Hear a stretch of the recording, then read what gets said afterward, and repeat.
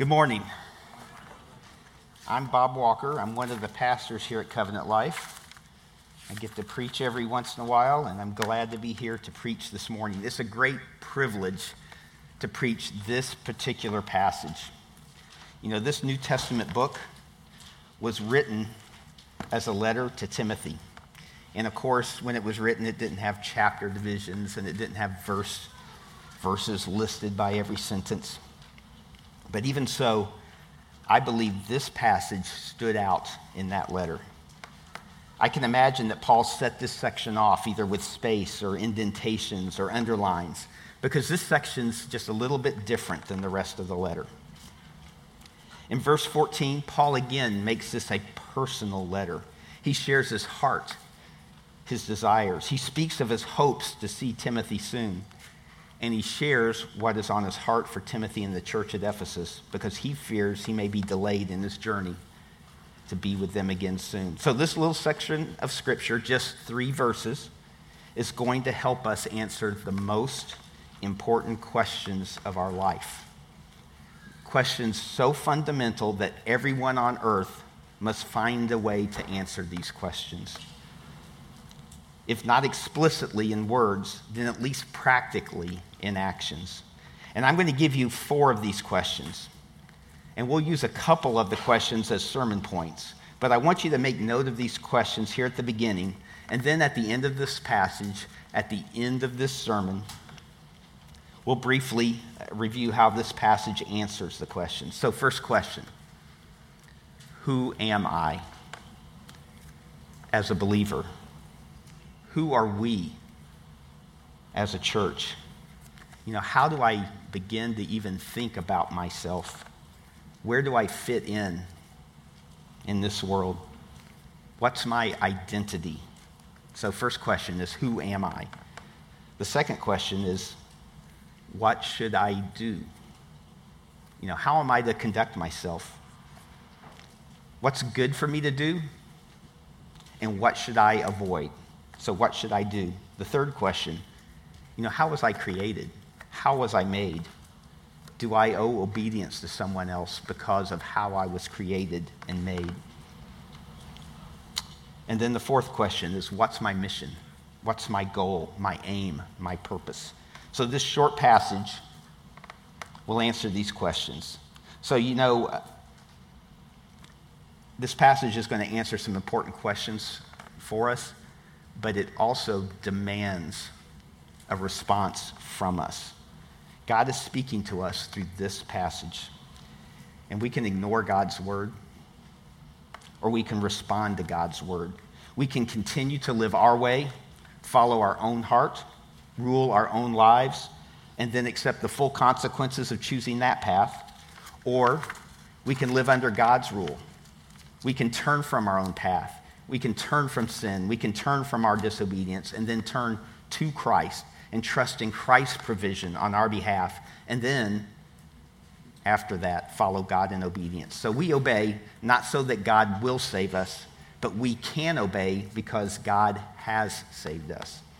So this sermon is going to have 3 sections. The first section looks at how we should act in the household of God, how we should act.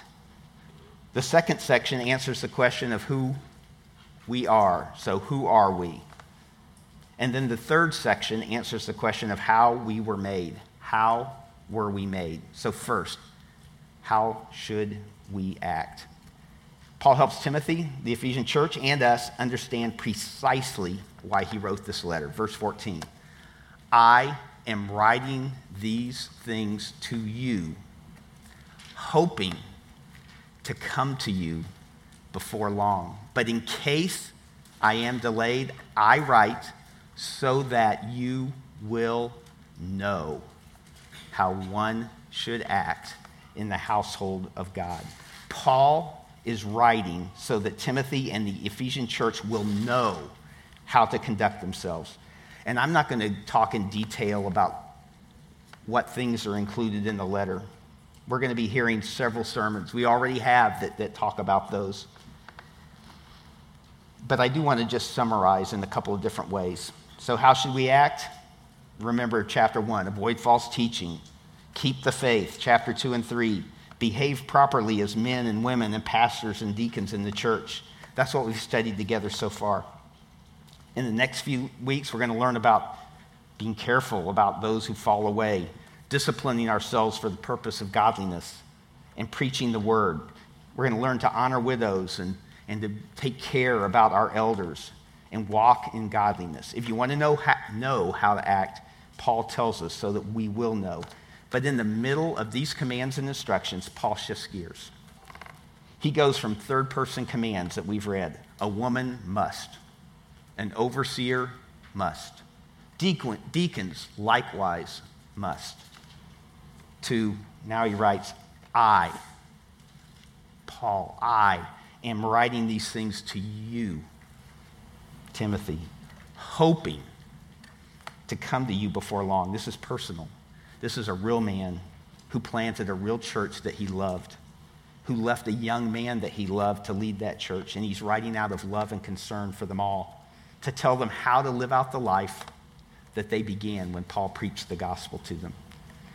He says in verse 15, but in case I am delayed, I write so that you will know how one should act in the household of God. So how should one act? If I had to sum up Paul's instructions in 1 Timothy in one word, that word would be godliness. This is a letter about godliness. The word godliness is used 9 times in this short letter. Godliness, examples of godliness, warnings against godlessness pervade the rest of the letter. So what is godliness? It means devotion to God. It's piety.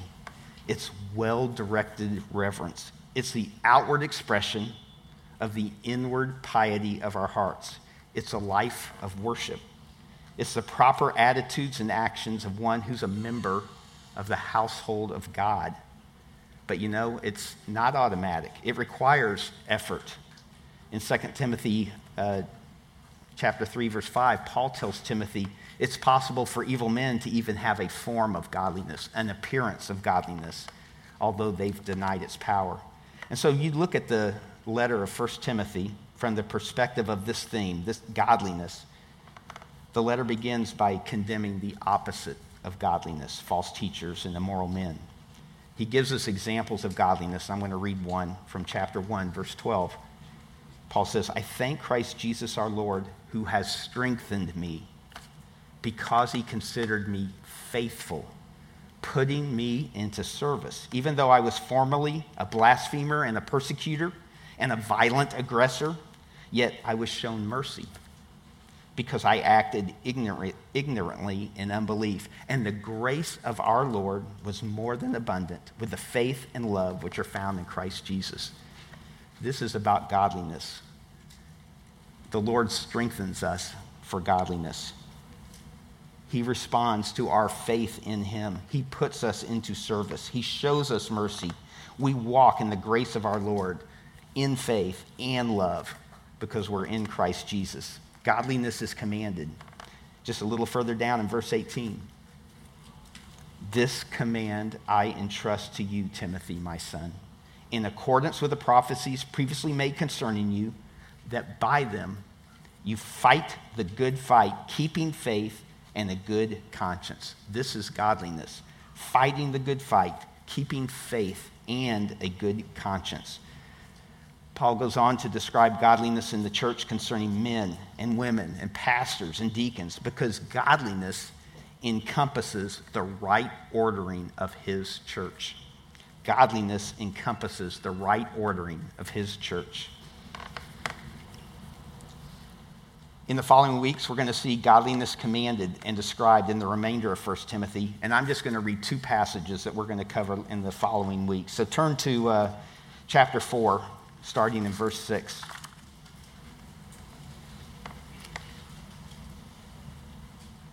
Paul writes, in pointing out these things to the brethren, you will be a good servant of Christ Jesus, constantly nourished on the words of the faith and of the sound doctrine which you have been following, but have nothing to do with worldly fables fit only for old women. On the other hand, discipline yourself for the purpose of godliness.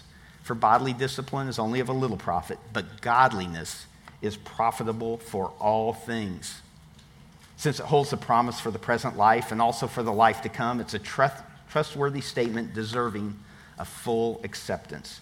For it is for this that we labor and strive, because we fixed our hope on the living God, who is the Savior of all men, especially of believers. Prescribe and teach these things. Paul is telling Timothy to teach the church to be godly. Turn the page of your Bible over to chapter 6 and verse 3. Paul warns, if anyone advocates a different doctrine and does not agree with sound words, those of our Lord Jesus Christ, and with the doctrine conforming to godliness, he is conceited and understands nothing. A little further in verse 6, but godliness actually is a means of great gain when accompanied by contentment. So, how should we act in the household of God? 1 Timothy answers that question in detail, more detail than our world wants to hear, and sometimes more detail than we even want to hear. But how should we act? We, the people of God, should walk in godliness. So who are we? Let me read again, starting in chapter 3, verse 14. I'm writing these things to you, hoping to come to you before long. But in case I am delayed, I write so that you will know how to act in the household of God, the church of the living God, the pillar and support of the truth. So who are we? Paul answers this question in 3 ways. First, we're the household of God. We're the church of the living God. We are the pillar and support of the truth. Let's look at each of these 3 descriptions. We are the household of God. Now, this term held a much higher importance to Paul, Timothy, and the Ephesian church than it does to us, or probably to most of us, I think. You know, I was on a trip recently, meeting new people, and they wanted to get to know me, to discover my identity. And so what do you think they asked? You know, what would you ask? They asked, what do you do? I'm a pastor. Where are you from? I'm from Tampa. And so my identity was established. I'm a pastor from Tampa. I asked them the same kinds of questions. That's how we think of identity.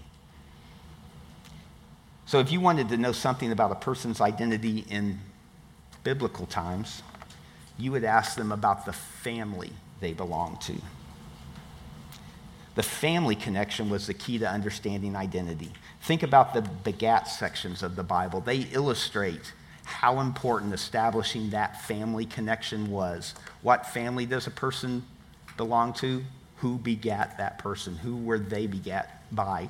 What family does that person belong to? We live in an individualistic culture, and sometimes we fail to see how the world viewed family identity and how much of the world still views it today. Historically, we're in the minority. But to illustrate this family connection, maybe from another scripture, you can turn in your Bible or you can read on the screen. John chapter 8, beginning in verse 39. So John chapter 8, verse 39. We're looking for that family, that household connection. And Jesus is responding to the Pharisees. It says, they answered and said to him, Abraham is our father.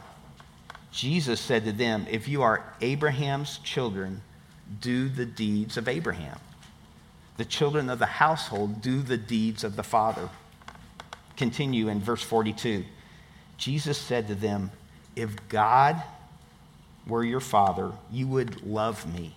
For I proceeded forth and have come from God. For I have not even come on my own initiative, but he sent me.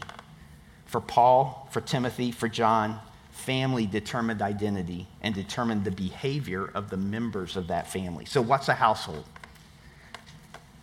A household has a father.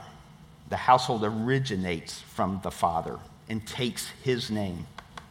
In the Bible, the church is most often described as the children of God. A household has children who identify with and bear the family name of the Father. The Father protects, feeds, gives direction to the household, and the members of the household love the Father. They obey the Father. They represent the Father to the outside world, or those outside the household. The household performs actions in the name of the Father and in the name of other members of the household. The other members of the household, they're our brothers and sisters.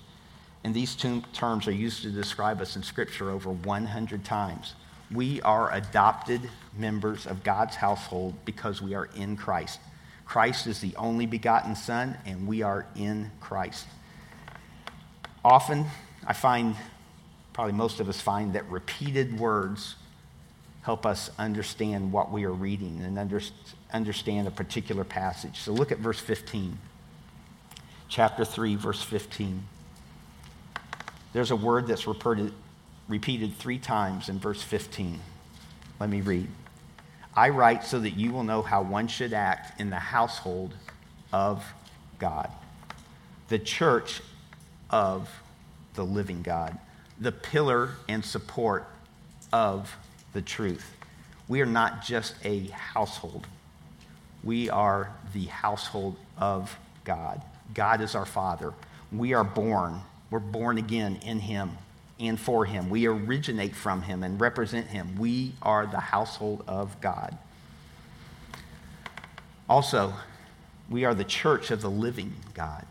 Now, this phrase is literally the assembly of the living God. A church, an assembly, an ecclesia was a group of citizens called out from a city, typically a Greek city, to deliberate and conduct business. So a herald was sent into the city by the leader or by the king to call the citizens out of all the peoples of the city, the slaves, the aliens, the children. Out of this group, the citizens of the city would respond to the call of the herald, and they would gather together. So we, the church of the living God, are the citizens of the kingdom of God. We responded to the call of our king, and he's creating this assembly, this church. And our king is the living God. We're not just any assembly. We are the assembly of the living God. Now, the term living God is used richly through Scripture. And I'm just going to give you 2 examples. The first, and you don't need to turn there, but I'll read Psalm 42, verse 2. It says, as the deer pants for the water, so my soul pants for you, O God. My soul thirsts for the living God. When shall I come and appear before God? Jeremiah 10, verse 10 says, but the Lord is the true God. He is the living God and the everlasting King. So think about this. Ephesus, where Timothy is living, where the church in Ephesus is dwelling. It's a thoroughly pagan city, a city that served a myriad of dead gods. So how appropriate that the assembly, the church, was called out of this evil place by the living God, the God who in Christ supplies streams of living water. God is assembling his church to represent himself, to walk in godliness as a citizen of the kingdom or as a son and daughter of the living God's household. The church is also the pillar and support of the truth. So what is a pillar? Now, there's a surprising number of references to pillars in the Bible, well over 100. So pillars can be important both for the message that they proclaim and the architectural function they perform.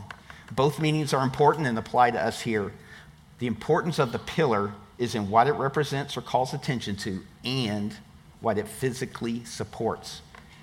So Tanya and I were walking in a park in Istanbul a few years ago. So Istanbul's just a very crowded city, but we found ourselves enjoying a very uncrowded walk, and it was a welcome relief. And in that park was a tall column, strikingly tall, set off apart alone. It was a pillar. And you know what? It drew our eyes to it. It captured our attention. It made us wonder what it was there for. You see, pillars by their very nature do that.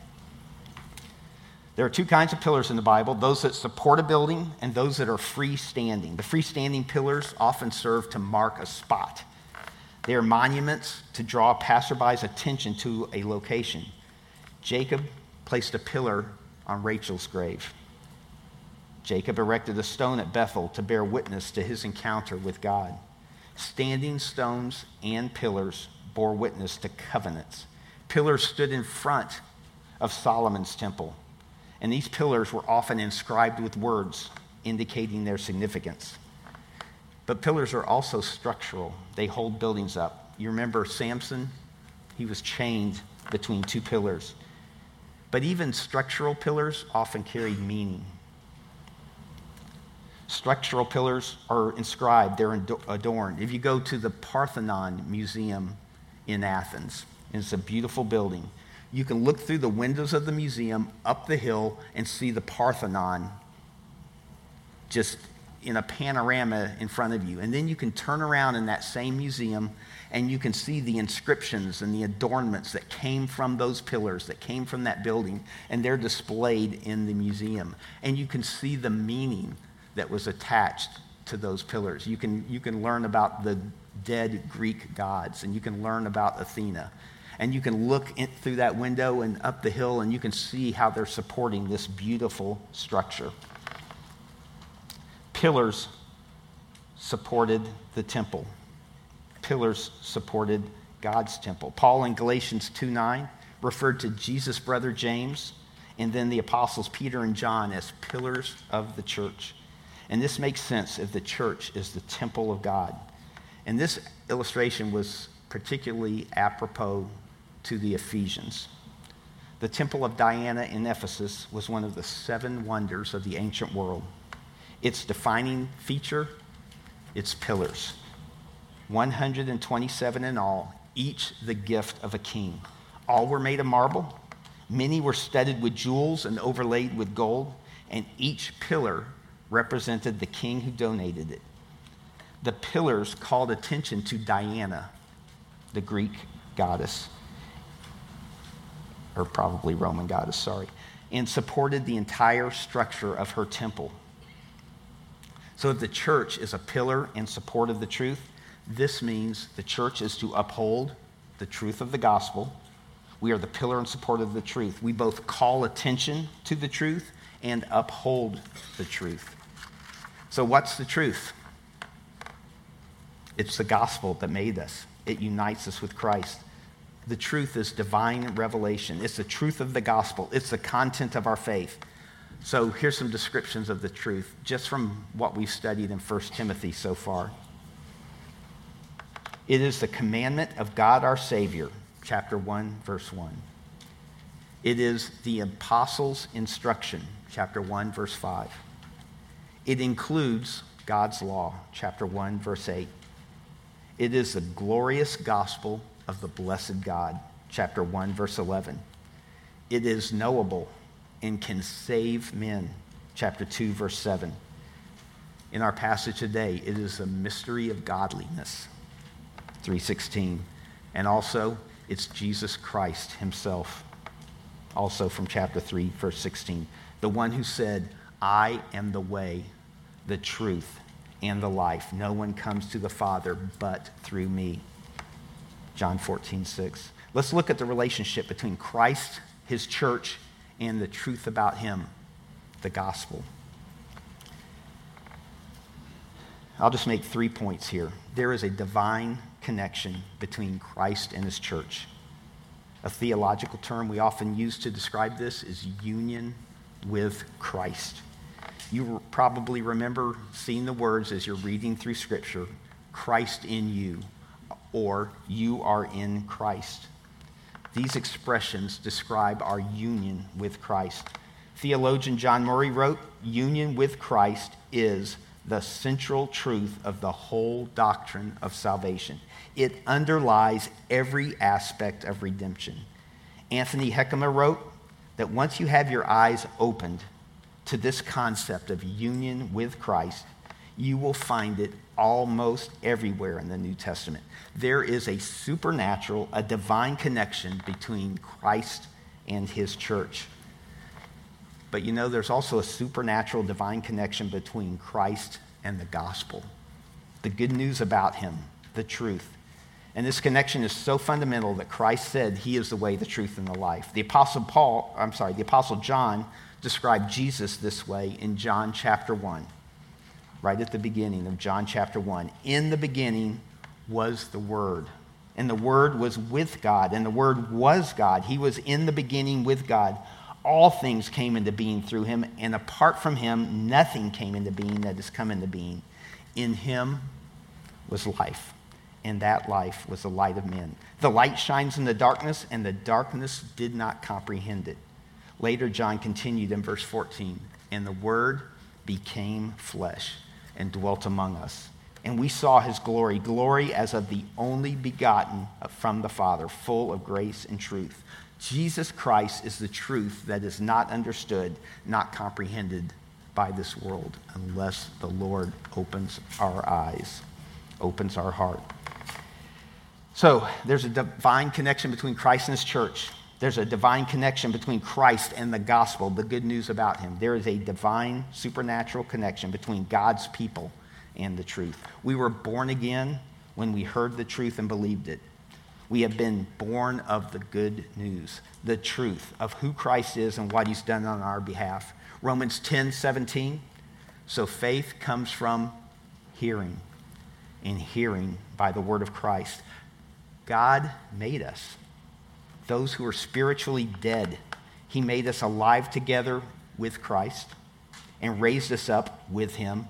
And then God in his mercy made us able to understand and respond to the truth, to respond to Christ. And when we repented and believed, he raised us up together with him. Ephesians chapter 2, verses 1 through 7. We are the pillars in support of the truth. But before we talk about how we walk out being that pillar, that support, let's look at how Paul specifically describes the truth to Timothy. And this will answer our last question. How were we made? How were we made? We, the church of the living God, we were made by the power of the gospel. We heard and believed. We trusted completely in the truth. Here's Paul's description of the truth. So let's read in verse 16. By common confession, great is the mystery of godliness. He who was revealed in the flesh was vindicated in the spirit. He was seen by angels. He was proclaimed among the nations. He was believed on in the world and taken up in glory. By common confession, without controversy, to say the same thing as, this is not disputed.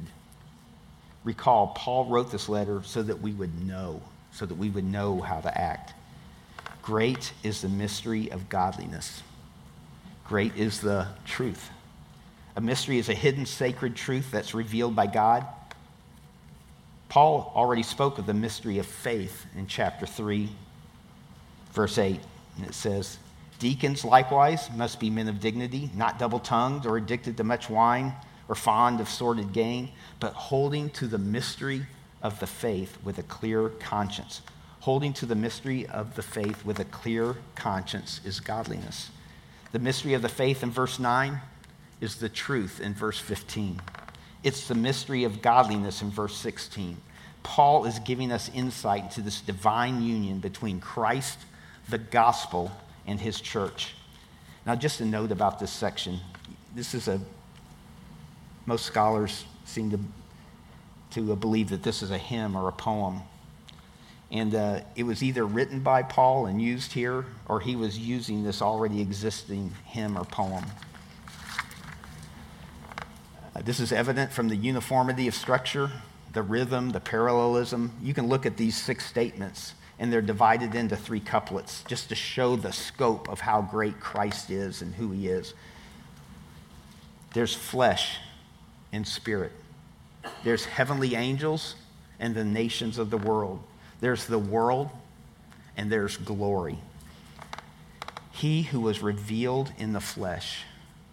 God became man.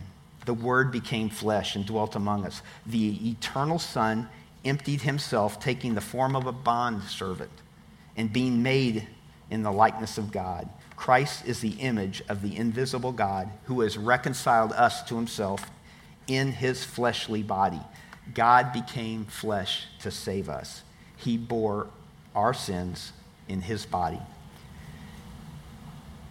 He was vindicated in the Spirit, vindicated to justify, to declare righteous. He was proven to be right in the Spirit.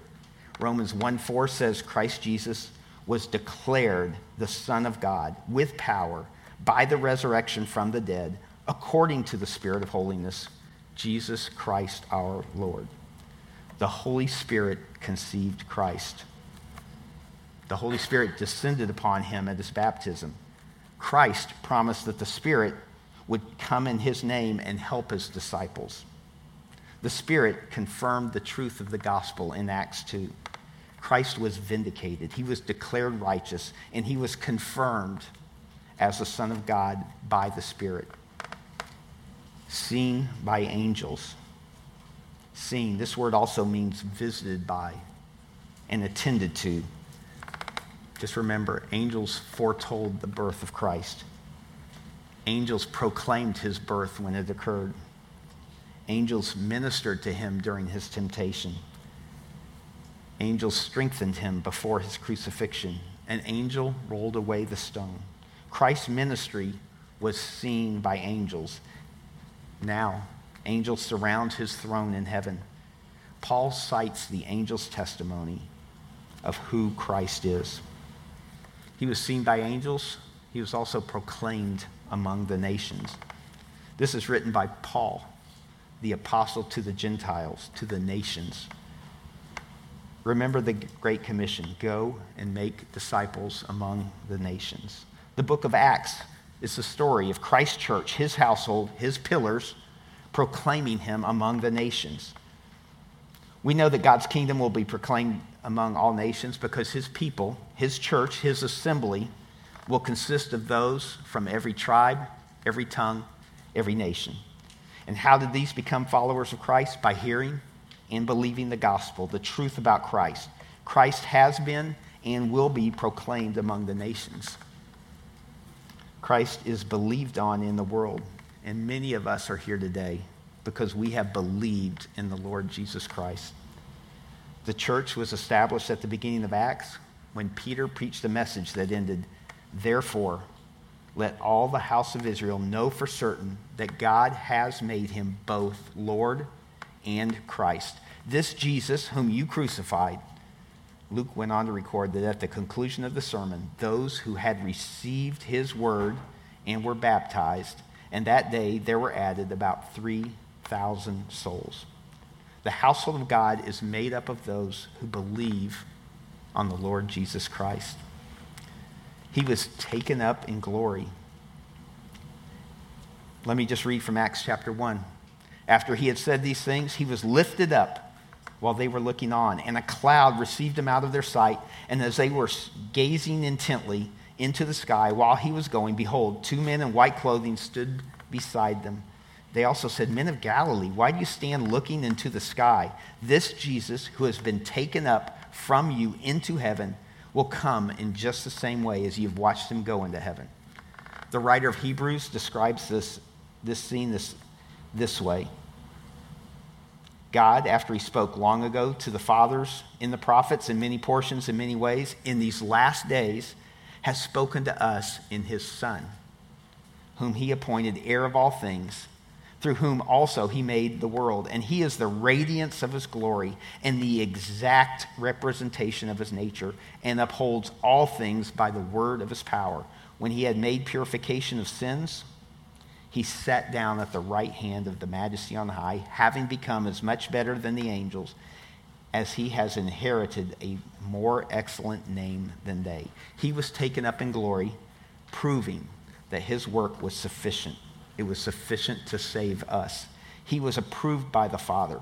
God's just wrath for our sins was satisfied.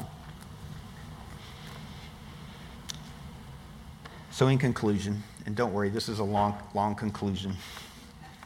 There's 3 points of application I want to talk about. We should tremble before the greatness and holiness of God. The reality that we made ourselves enemies of God by disobeying him should scare us. It should sicken us. You know, even one small sin makes us guilty and deserving of eternal punishment. But you know what? We have all been guilty of the greatest sin of all. Even if you're in this room and came to Christ as a young age, you have committed the greatest sin of all. At some point, you failed to believe in, you failed to trust in, you failed to rely on the finished work of Christ. And that is a sin for which God ultimately condemns men. Some of you have a testimony of turning from a life of wickedness, of drugs, sex, dishonesty. But all of us have either repented of the greatest sin, the sin of unbelief, or we're still living in that sin. We should tremble, church, we should tremble before the holiness of God. But we can be joyful because of what Christ did for us. God became man. He lived the perfect life we should have lived. Then he died, taking our rightful punishment upon himself on his body. Then he was taken up in glory, demonstrating that God was satisfied with Jesus' sacrifice. The truth of the gospel demands a response from us. And you can either reject the facts of the gospel and carry on with an unbelieving life, or you can cry out for salvation, a salvation only found by repenting of your sin and trusting in Christ. You know, you're not saved by walking an aisle to the front. You're not saved by praying a prayer. Scripture says you're saved when you repent and believe. And I'm pleading with you now. You've heard the gospel in this passage. If you have not yet trusted God, if you've not put your trust, your faith in Christ, do it now. If you don't know how, if you have questions, come talk to me. I think this morning I'm going to stay up here at the front for a little while after the service. Please come find me if you are trusting the Lord for the first time or you want to do that. You can talk to any one of the other pastors. They'll probably mostly be out front. And you can find them after the service. You can talk to any member of this church. They know the gospel. They can speak the gospel. Do not continue in sin against God and risk a very much deserved eternity in hell by refusing to repent and believe. Don't wait. The second point of application. This same gospel message calls Christians to act properly in the household of God, to act in a way that pleases the head of the household. Church, walk out your faith as one who is in God's family. Now, don't make 1 Timothy a rule book. God made you an adopted son or daughter in his household, in his family. He called you to be a citizen of the kingdom. You're already part of the assembly, part of the church. You don't have to work to get in. In fact, no one can work to get in. God gave us this family status. We call it grace. You don't work for it, but because you have been adopted, because you love him, obey him. Walk in godliness. Here's what Jesus said in John 14. He who has my commandments and keeps them is the one who loves me. And he who loves me will be loved by my Father. And I will love him and disclose myself to him. There's that divine connection. We don't merit Christ's love by loving him or by obeying him, but because we love him, we can demonstrate our love for him in our obedience. And when we love Christ, we're going to be loved by the Father. We're going to be loved by Christ. and Christ is going to disclose himself. He's going to open himself to us. Beautiful promises. Think about how you are a pillar and support of the truth in this world. I mean, you're a pillar of the temple of the living God. How do we walk that out? And I think the first thing we do is show up. I mean, just think about, you've all seen pictures of the Parthenon, beautiful building on top of the hill. The pillars are lined up. They're supporting the structure. There's a beauty. They actually tell a message. It would be ridiculous for one of those pillars to separate itself from the rest of the temple. Do we do that, church? Do we sit in judgment over the church? Do we stand with the world and lob accusations at the church? Do we just come and worship with other believers, to join in the family gathering as the household of God? God would have us gather together. Do not neglect gathering with other believers. If you're a pillar and support of the truth, are you supporting the world's message, or are you supporting God's truth? When you post something online, is the gospel clearly proclaimed, or are you packaging a worldly message in Christian words? Will your words clearly show people that you are a pillar and support of the gospel? Do our words and actions signify to the world that you are a child of God's household? When someone looks at you, do they clearly see a pillar of the temple of God? Or do you seek to stand alone, even stand with the world against the living God's church by the words you say and the actions you take? Is that proper behavior for a member of God's household? And church, I know we have sinned in our online behavior. We have. And we need to repent. I say repent. I say to myself, repent and walk in godliness. Brothers and sisters, we're members of God's household. We're his assembly. We're pillars and supports of the truth.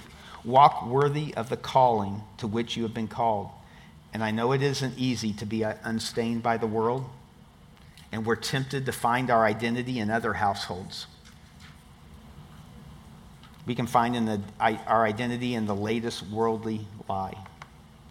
We can find our identity in our race, in our culture, in our sexuality. And this should not be. Repent and be content to find your identity in Christ, to be one of the household of God. There's another application, a direct application for many of us. Only 46 of our members have been here over 5 years. Many of you in here today are looking for a church home, and we are very glad that you're here with us today.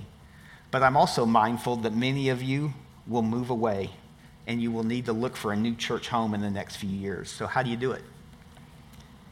Let me suggest you use one question that will help you in your decision to find a church, and here it is. Can I uphold, support, and identify with the gospel in this local church? I'll say it again. Can I uphold, support, and identify with the gospel in this local church? Don't go looking for a church based solely on what you can receive. What's your role in this church? You're a pillar.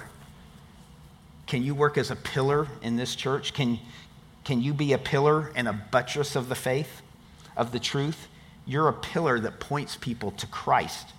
Will people be confused at all about the message of the gospel if you join with a particular church? God has called us to walk in godliness. We're to put aside false teaching.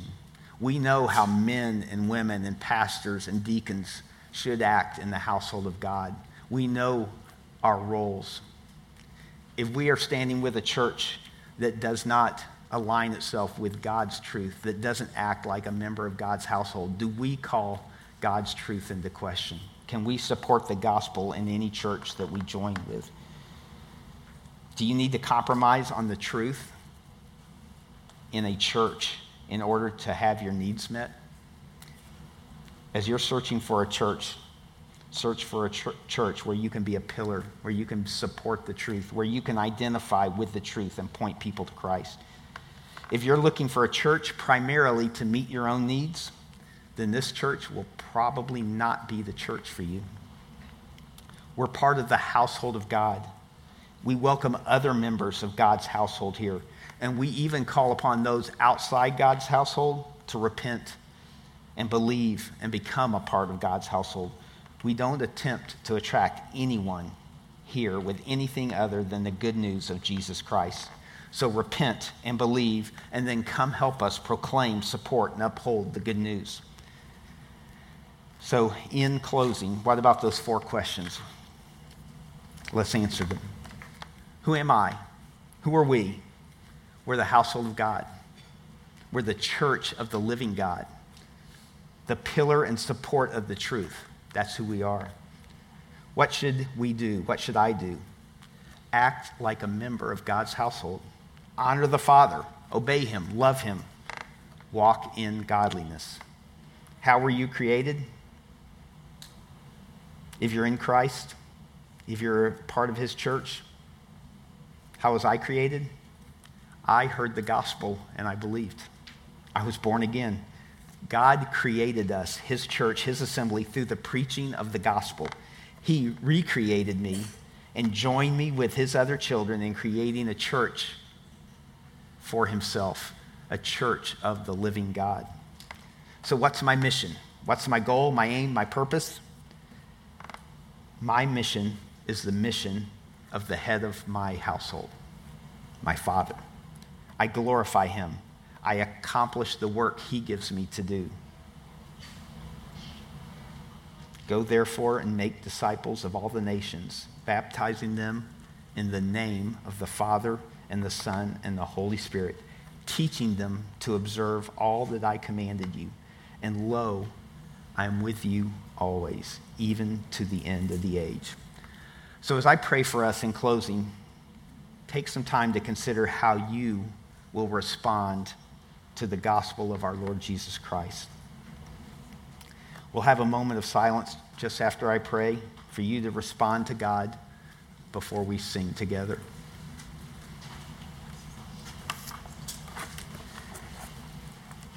Heavenly Father,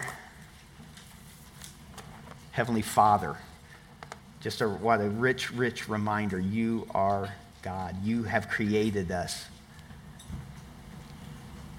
We owe you obedience. It's due to you, and we fail. And even after you saved us and we seek to walk in obedience, we fail. And yet you forgive us. And you forgive us because Christ's work on our behalf was sufficient. And just the richness of this passage, you teaching us about yourself and you teaching us about us. So I pray that each of us responds to you this morning. I pray that if someone has not trusted in you, that they would trust. They would repent and believe. For those of us who are of your household, I pray that we would walk in godliness and in obedience. And we need help. We fail to do it on our own. We need your help. And you richly give it in your word, by your Spirit, by other believers, other pillars around us. And so I pray that we would not be coming to your house seeking solely for things that would serve us, that would meet what we feel like we need. May we truly come to worship you. And so we have a few minutes left here, Lord. I pray that we would be praying with one voice, that we would be singing with one voice, glorifying you. And so in all things, we thank you in the name of our Savior, Jesus Christ. Amen.